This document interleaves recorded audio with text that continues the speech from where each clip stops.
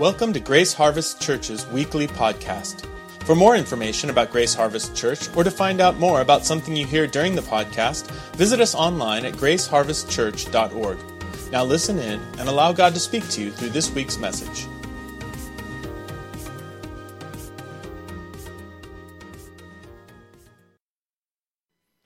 I spent a little bit more time on this in the first service than I'm going to right now, but I just want to remind you that whenever somebody stands up here, or you listen to somebody on the radio, or watch somebody on TV, or whatever you do, whenever somebody is speaking to you, whether they're a news pundit, a sportscaster, or a preacher, it's, first of all, your responsibility as the listener to be open, especially when it comes to the Word of God, to be open to let God speak to you, regardless of whether or not you even like the speaker.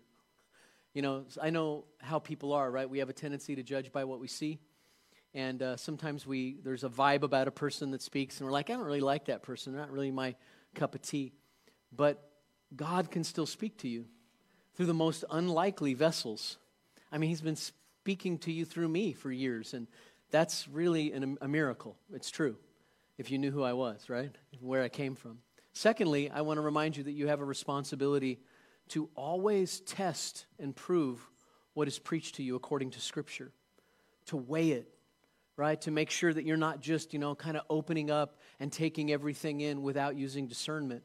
I'm not talking about being critical, just for criticism's sake. I'm not just talking about sitting out there and being like, oh, yeah, that's wrong, But I mean taking an attitude of how does this measure what we know about the character and the nature of Jesus Christ through Scripture? And what do we see about God in the Bible? And how do we compare that to what I'm hearing right now? So just, stay awake, right? Stay awake and alert and listen with ears to hear. Hear what the Spirit is saying to the church. Amen? Okay, today we're going to continue the series we started called New. And my message today is an exchanged life is a new life. I want to share with you today about this biblical concept of exchange. That you have exchanged your former life for the life of God.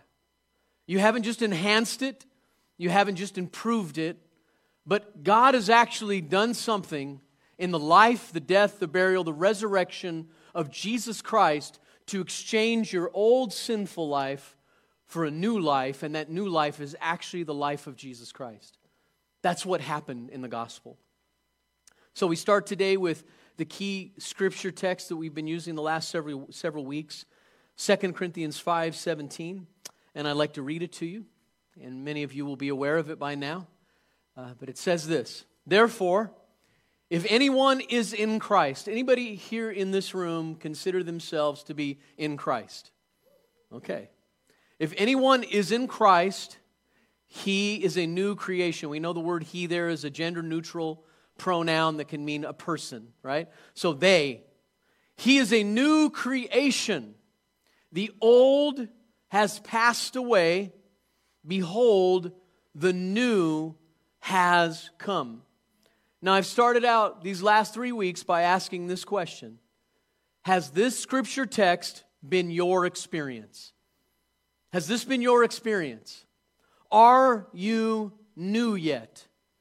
Did something happen to you when you put your trust in Jesus Christ? When you said, I believe that Jesus Christ is the Savior of the world, but not only the Savior of the world, my Lord, my Savior, and you said, forgive me, cleanse me, move into my life, and change me. Did something happen to you? Did something change within you? Did you find that you began to desire new things and despise things you used to love? Did something happen? And if nothing happened like that, even a little bit, if nothing happened, it's really important that you be sure that you didn't just check off some boxes and go through mental assent. You didn't just agree with some facts and go through mental assent, but that you actually encountered a living person. And that living person moved into you, and your body became the household, the dwelling place of God. Remember, I shared with you that if somebody moves into your house, if somebody lives with you, you know they're there. They're moving around, you're hearing footsteps, right? They're using your bathroom. They're using your kitchen, right? People, you know when somebody moves into your house. And the same is true when God moves into your house. You know He's living there. And if you recognize that it doesn't seem like anybody's living there, that's important. You need to recognize that and bring that to God and say, Lord, I want to know You're here. I want to know You've moved in. Amen? Now, the big idea today, if you're taking notes, is simply this. An exchanged life that has encountered Jesus is a new life. An exchanged life that has encountered Jesus is a new life. And so let's get right into it. My first point today is simply this. Our identity, your identity, my identity is Christ Himself. The power of an exchanged life. And, you know, when you first come to Christ, the starting point of the Christian life at conversion can really be wrapped up in this verse here in Galatians 2:20, and I want you to see it with me. I'm going to read it in the ESV and the New Living Translation, but look what it says. It says, I have been crucified with Christ. It is no longer I who live, but Christ who lives in me. And the life I now live in the flesh, that means the body, I live by faith in the Son of God who loved me and gave Himself for me. New Living Translation. My old self has been crucified with Christ. It is no longer I who live, but Christ who lives in me. So I live in this earthly body by trusting in the Son of God who loved me and gave Himself for me. I remember years ago a guy said, did you know that Paul's dad was crucified next to Jesus? And I said, no, where do you find that? He said, Paul said, my old man's been crucified with Christ. I'm like, oh, that's bad. That's terrible. So think about what I know, boo, right? Think about what we just read. Paul says this, and he's speaking for us. He says, I, you, us, have been crucified with Christ. This is not just a nice thought or principle. This is not just a legal reality. This is total reality and truth. You have been crucified. I know you didn't experience the pain of it in a physical way, but you've been crucified. The Scripture teaches that we're dead. How many of you know people didn't live through crucifixion? It had a 100% mortality rate. Think about the gospel. The gospel is teaching us that Jesus did not just die to forgive your sin, but you were in Him when He hung upon the cross. That's really important. To recognize that an actual death took place. Because if you know anything about crucifixion in the ancient world, you know that it was brutal. You see, when people were crucified in the Roman world, their bodies were left on the cross. And their bodies rotted. Birds of the air came and landed on their bodies and plucked and picked away at them. And in front of the whole world, they were displayed as an enemy of the state, as the worst of criminals, and as deserving of the most shameful, horrific, painful way to go. That's what crucifixion was. Now, Jesus was taken down earlier from the cross because the Sabbath was there, but we know they inserted a sword in His side and blood and water flowed out, and He was shown to be dead. Crucifixion wasn't something you came back from. Crucifixion wasn't something that you woke up from, that you revived in the coolness of a tomb from. And yet the Scripture teaches that you and I died in Christ. That an actual death took place. And then Paul says, so I no longer live. We no longer live. You and I have died. You and I are dead people. Our previous life is over. Settle it. Quit trying to carry around that old dead person. This is really important because, over the years I've noticed something.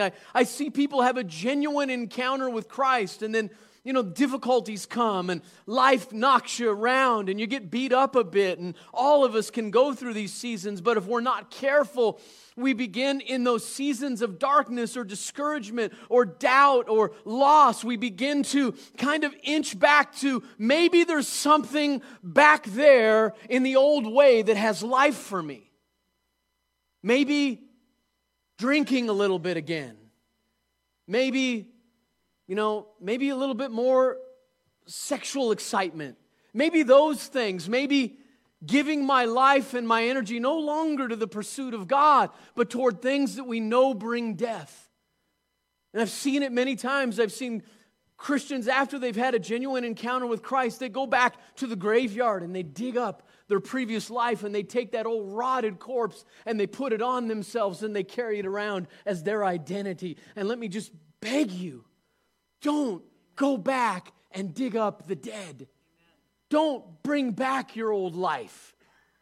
You have a new life. That old person's dead. You've had a divine exchange happen, and it's beautiful. The very life of God has come to dwell in you.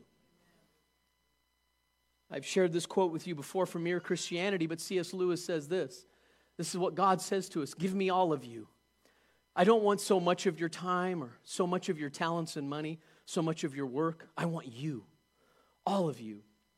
I've not come to torment or frustrate the natural man or woman, but to kill it. No half measures will do. I don't want to only prune a branch here and a branch there. Rather, I want the whole tree out. Hand it over to me, the whole outfit, all of your desires, all of your wants and wishes and dreams. Turn them over to me, give yourself to me, and I will make of you a new self in my image. Give me yourself, and in exchange, I will give you myself. My will shall become your will. My heart shall become your heart.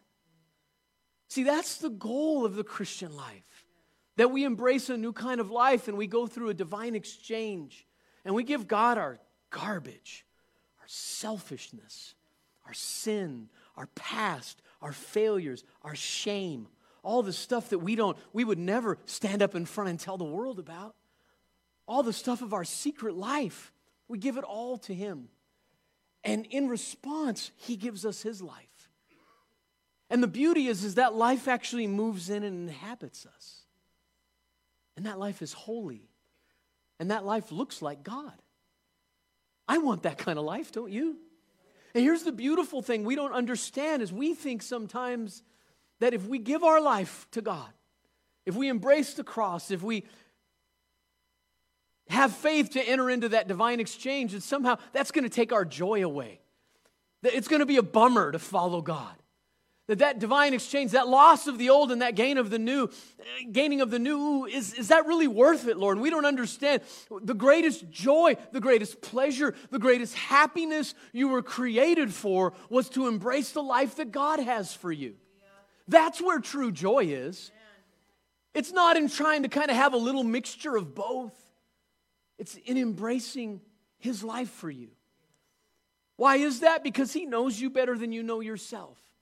He knows how He made you. He knows your gifts, your talents, your personality, the way that you've been blended together. He knows your character qualities. He knows everything about you, and He knows how He weaved you together in your mother's womb, knit you together in your mother's womb. He's watched you your whole life. He's blessed you and poured gifts and abilities into you. And so to go the way that He's created you is to go in the way you were made for, the very way you were fashioned.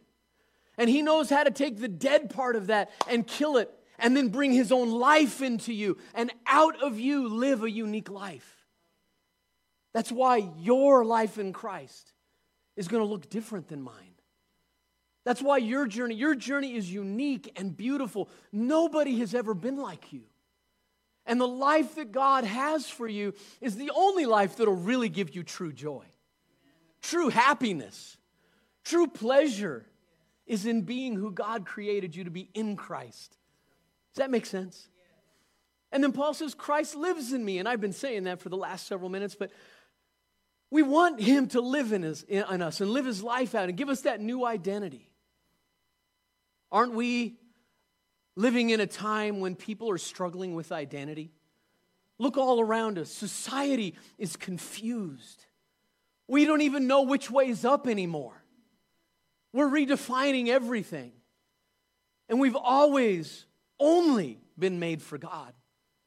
And our truest identity is found in Him. Amen?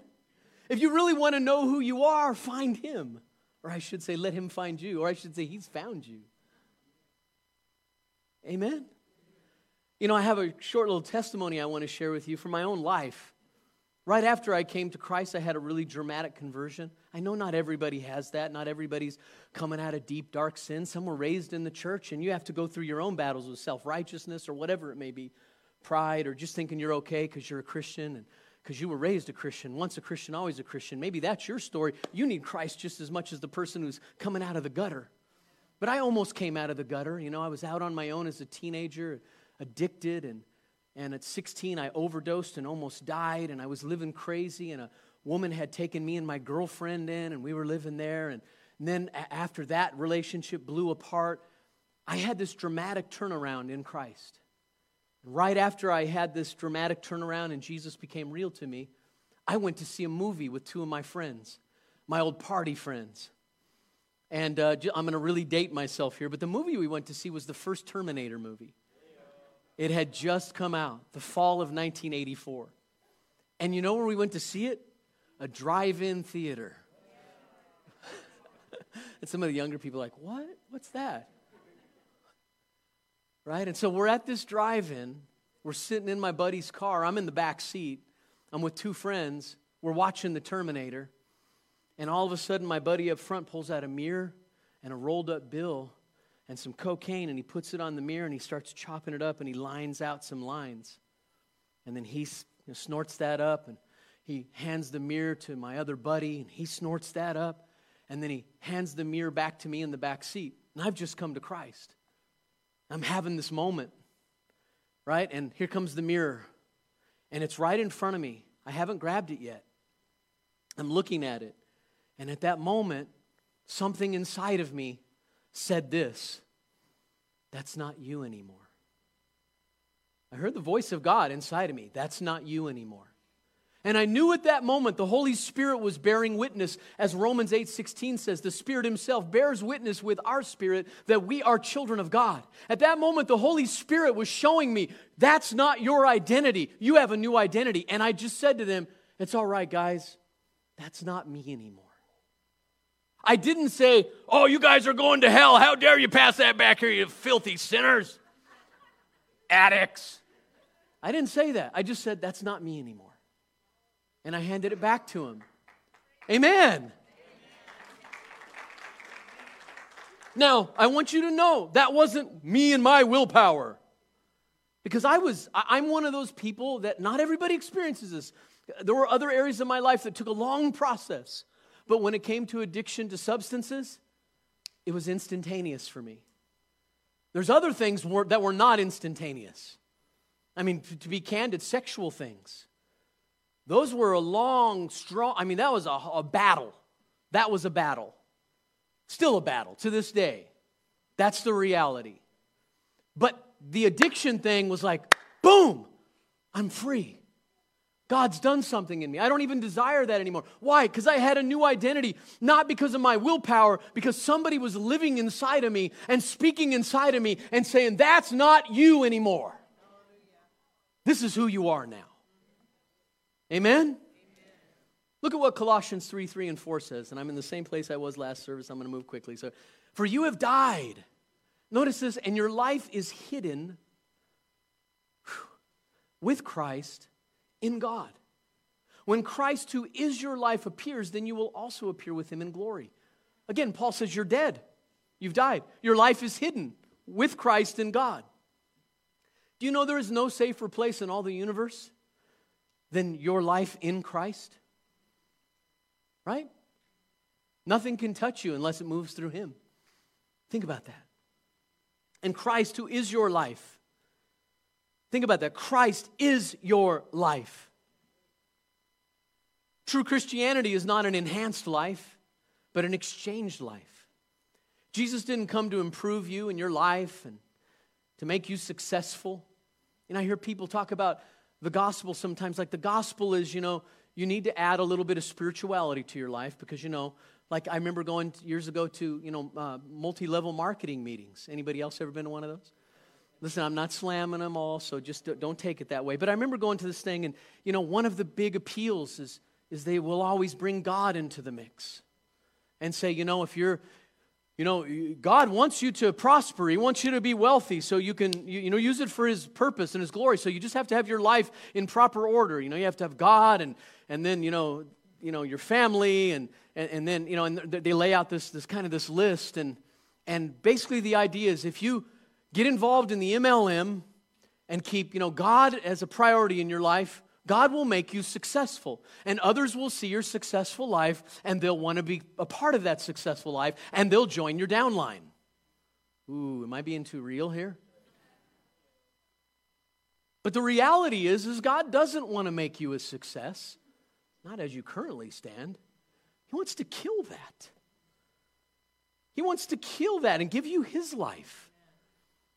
And it's so important that we recognize this. The Christian, listen, if you're like a person that's checking out Christianity, checking out the church, checking out the gospel to kind of get, what is this about?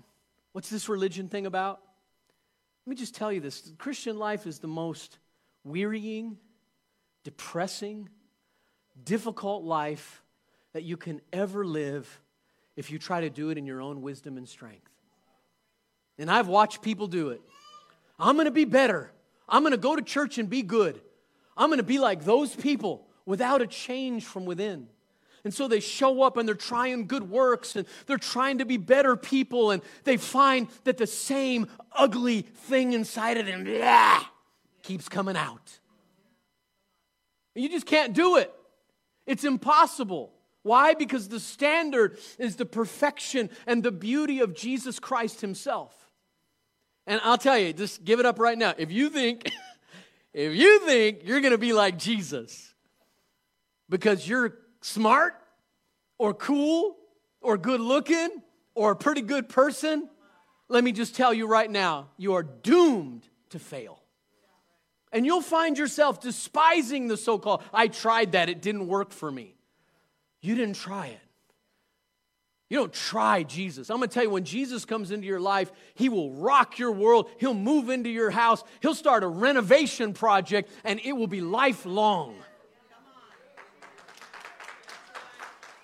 He changes you from the inside out, not the outside in. It's not about your behavior. Behavior follows transformation.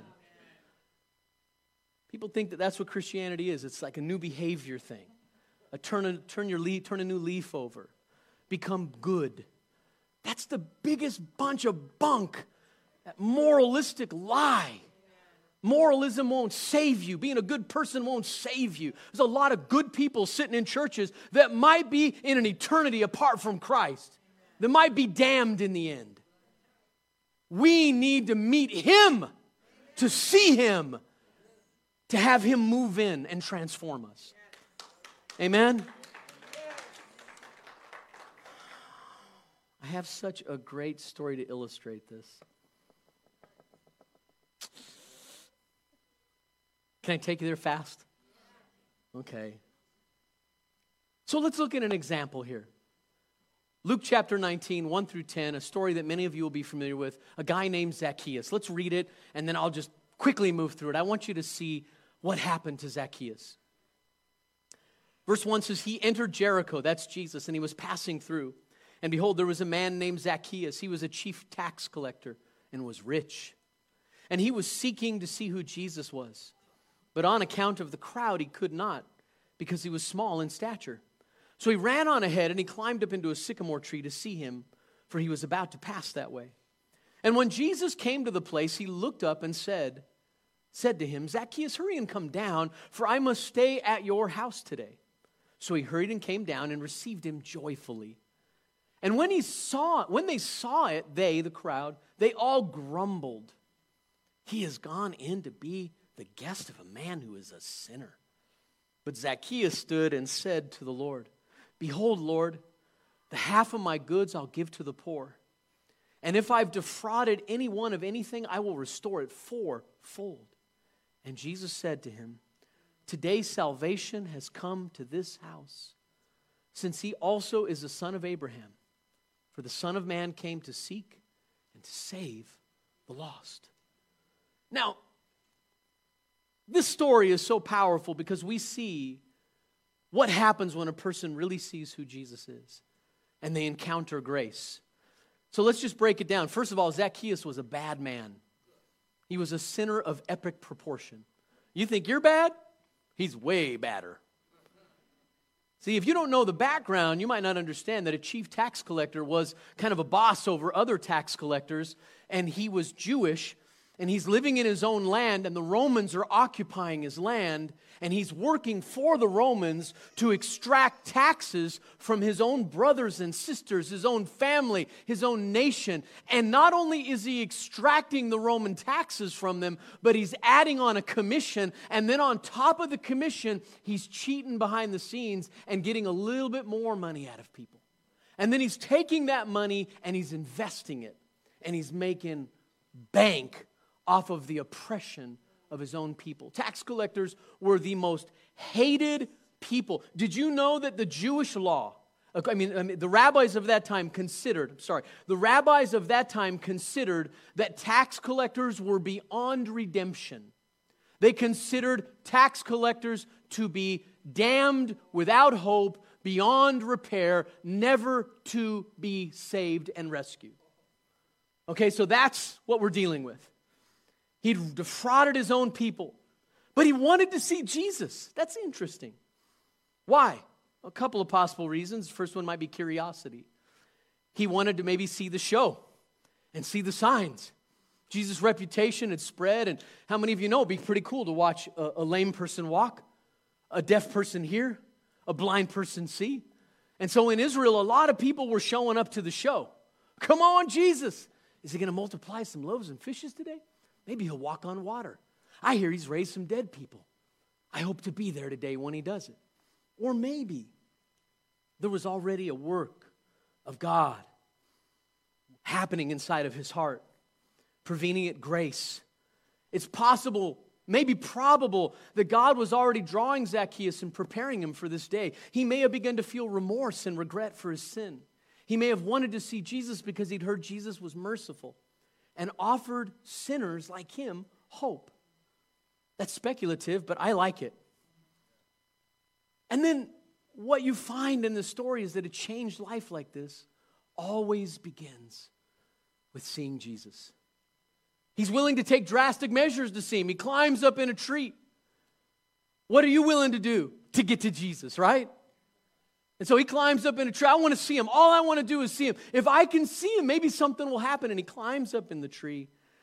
And here's the thing is a changed life, yes, you seeing the Lord is important, but the beautiful part of the story is Jesus saw him. That's when a life really changes, when Jesus fixes his eyes and his attention on you. And I want to tell you, and I was aware of this when I was preparing, there are people here today, and I want you to know something. You're right at the stage in life. You've been climbing up the tree. You've been doing a little bit of seeking, knocking, and asking. You're wondering, and you're in the perfect place right now. And I want you to know, you think that you're trying to get to him, but he's already got his eyes fixed on you. Today's your day. It's your day to encounter him, to know him. And then one of the things you see that's so powerful is Jesus accepted and favored him enough to go to his house. Now, you and I read the story and we don't understand that was a huge cultural taboo for a rabbi, for a clean Jew to ever go into a sinner's house. See, they believed in that time that if you were a rabbi, a religious leader, if you even were around a Gentile, a Roman, if you were around a tax collector, if you even came into proximity to a prostitute or people that were just bad people, if you even got close to them, their uncleanness would get on you and you would be ceremonially unclean and you couldn't be near to God. So they would never hang out with sinners. But Jesus went right to his home. Jesus demonstrated love, acceptance, mercy, and grace when he asked if he could go to his home. See, Zacchaeus would have been used to being rejected by rabbis, religious people, and a majority of the religious people, just Jewish people that lived around him. When Jesus asked to go to his home, it would have been an act of mercy, acceptance, love, grace, beyond anything that Zacchaeus would have expected. In that one request of Jesus, so many things were communicated to Zacchaeus. And so, what does Zacchaeus do? And by the way, let me just say this. When's the last time you befriended a sinner? Seriously. See, what we do is we sit on social media and we lob our anger at the groups and the people that are taking America down. We get on social media and we pointedly go after different people and groups. And we call it evil and bad. And that's what's wrong with our country. Them, they, us, them. That's what we do. And we think we're doing a service and it's really helping people. It's not. It's not helping people at all. We're cursing the darkness and expecting it to change. The only way darkness ever changes is when light encounters it. And baby, you and I are the light. Come on, somebody. You are the light of the world, Jesus said. If we want lives to change, if we want people to know about the God who transforms people, we have to put ourselves out there with people. Am I talking to anybody? So what does Zacchaeus do? He receives Jesus joyfully. In response to this love and grace, it says he received him joyfully. I love the language. When someone values you with grace, mercy, kindness, forgiveness, love, joy will spill out of your soul. And that became his evidence. And his repentance, he repents and he restores because he saw and believed. There were no tears in Zacchaeus' repentance. Some people say, unless you're really crying, snot's coming out of your nose, and you're really down there at the altar pouring out your heart, you're not really changing. There's nothing in the Bible that necessarily indicates that. In this case, the response that proved he truly repented was joy and, hey, Jesus, I just want you to know I'm going to take care of the poor and I'm going to restore everything I've ever ripped off from people. Not just once, not just twice, not just 3 times, but 4 times over. But you would say, oh, by the way, there was no sinner's prayer either.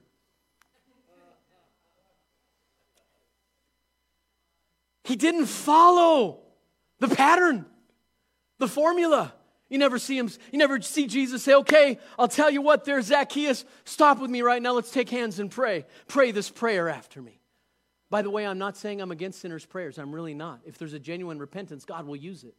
What I am saying is, please, let's not put God in this little box. Amen. The reality is what happens afterward, the change, the response, the repentance. There's no sinner's prayer. And what happens? Jesus declares that Zacchaeus was saved and sought for. He says he's saved. Now, let's be clear about something, because some of us might read this wrong. It looks like his behavior caused Jesus to say you're saved. That's not it at all. Jesus showed him favor and love, that's called grace, came to his home, accepted him and loved him, broke down the cultural taboos and barriers, and now that grace has rocked him and he's seen the real Jesus, he doesn't know what to do, but he realizes, I've been a sinner, I've been ripping people off, I've been tearing down my nation, I've been hurting people, I got to make this right, because that's what repentance does. It seeks to make right where it's been wrong, and he says, Jesus, I just want to let you know, no longer am I going to use my power to rip people off. I'm going to use my power now to be a blessing to the world, and I'm going to make sure the poor are taken care of, and I'm going to restore 4 times as much to everybody that I've ever taken from. Now that is a response to grace that's beautiful and powerful. And so what do we see? Jesus came in to his life and he was changed. He became new. Something happened. He was changed to be more like Jesus because he saw what Jesus was really like. He exchanged his life. Here's my old tax collector, sinner, rip people off, take advantage of people, bring pain into the world self. Jesus, I'm going to give that to you. And now I'll take your life that cares for the poor, that restores the broken. I'll take that life, Jesus. And that's what happened in that story. And that's what God wants to do with all of us in this room. So back to the initial question. Did you become new when you first believed? Or as you've been believing, are you getting newer and newer? Right? The marketing world has ripped off God's plan. New and improved. No. New and exchanged. Completely new. Unlike anything you've ever had before. Amen.